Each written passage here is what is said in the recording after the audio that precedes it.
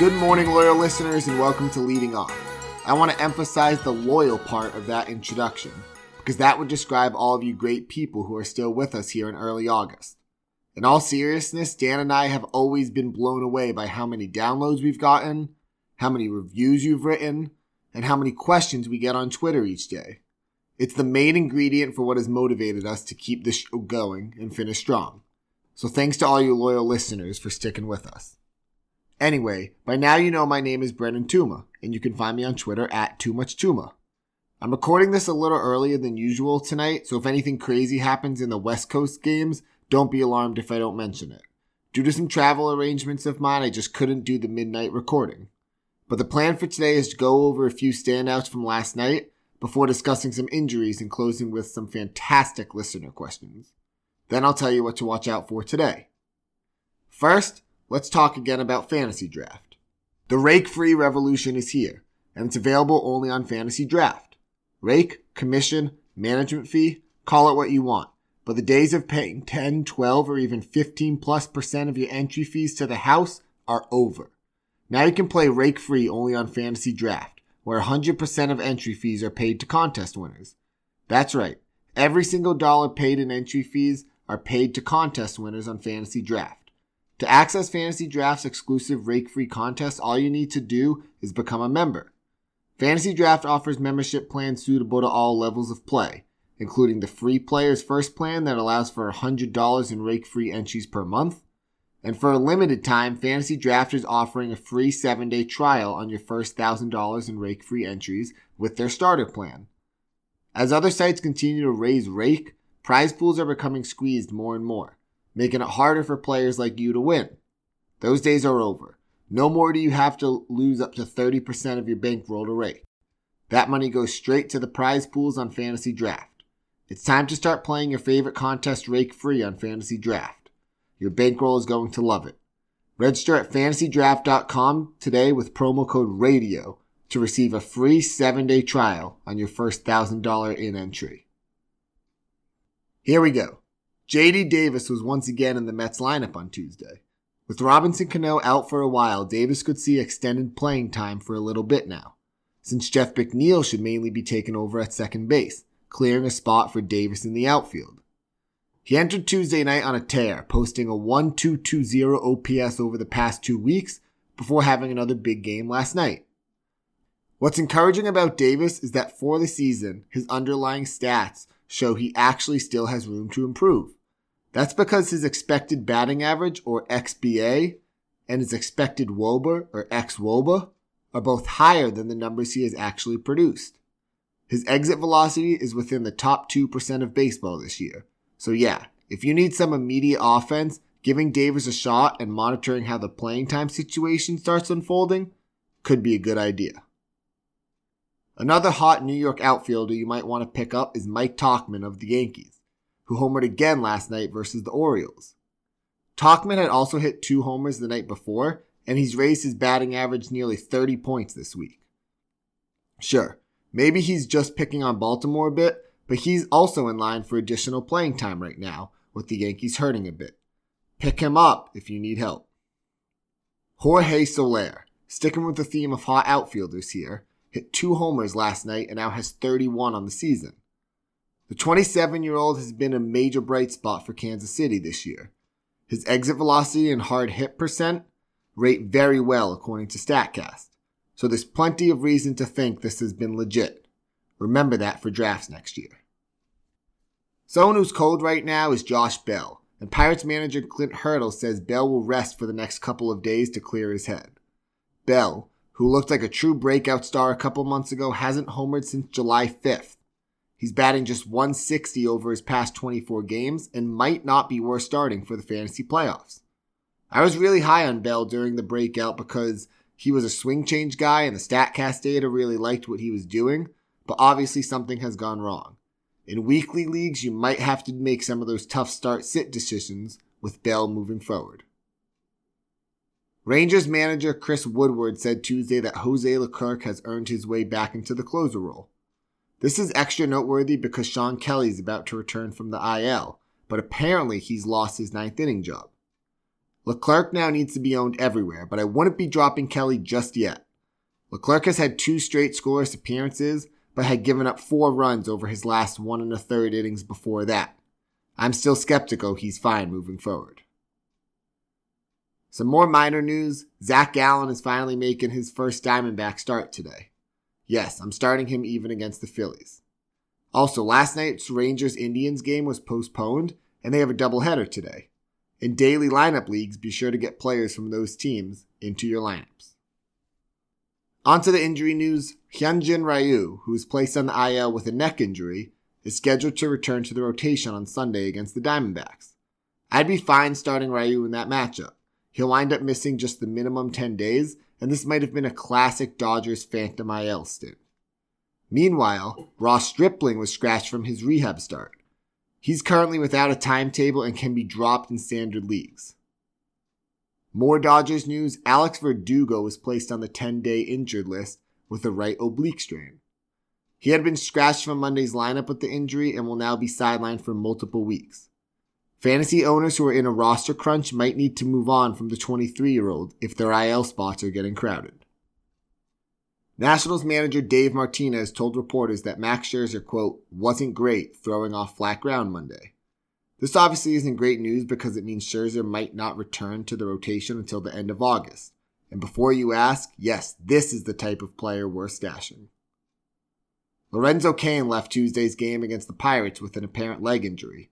As of this recording, consider him day-to-day. Gleyber Torres was also removed from his game on Tuesday. This is a little more worrisome than Cain since Torres was sent to the hospital on Sunday with a core injury. Check his status today for an update. Yadier Molina won't be joining the Cardinals on Friday as expected. St. Louis wants to give him a little more time before he returns. Matt Wieters has been hot in his absence, if you need catching help. A few players returned to the lineup on Tuesday, including Jeff McNeil, JD Martinez, and Mookie Betts. All 3 should be fine moving forward. Alright, we're about halfway through the show and it's time for a surprise announcement. For the next 2 episodes after today, we are going to be introducing a new host of Leading Off. You may remember him as the guy whose trade offer I still haven't responded to in our Dynasty League. It's Fantasy Pros contributor Mike Maher. Maher? I'm not sure anyone but Mike knows, so if you're curious how to pronounce his last name, make sure to listen this Friday. He's been on the regular hour-long Fantasy Pros pod before, and will do a great job. Make sure to follow him on Twitter ahead of time as well, at Mike Maher. Good luck spelling that based off my pronunciation. Hooray, we've reached the Twitter question time. This is my favorite part of the pod. At John J. Cohen has 2. The first, how do I convince the rest of the owners in my Saves Only Fantasy League that it's a terrible stat and pigeonholes 90% of relief pitchers out of relevance? Yeah, so this is something I feel pretty strongly about. I'm in 2 different leagues that address this differently, and I think they both work. Saves are obviously an opportunity stat, and with more and more MLB teams turning to bullpens by committee, it doesn't really make sense to devalue elite relievers who don't regularly see save chances. I'd recommend combining saves and hold into one stat, so saves and holds. That way, the focus becomes on drafting the best players, but you still have to pay attention to who's getting the 9th inning. That's because saves can still be more consistent to accumulate than holds. So an elite closer is still more valuable than an elite 8th inning guy. But this way you don't get screwed when the Rays mix and match all their good arms. Or when Josh Hader dominates for 2 innings and records a hold but not a save. These are just my thoughts.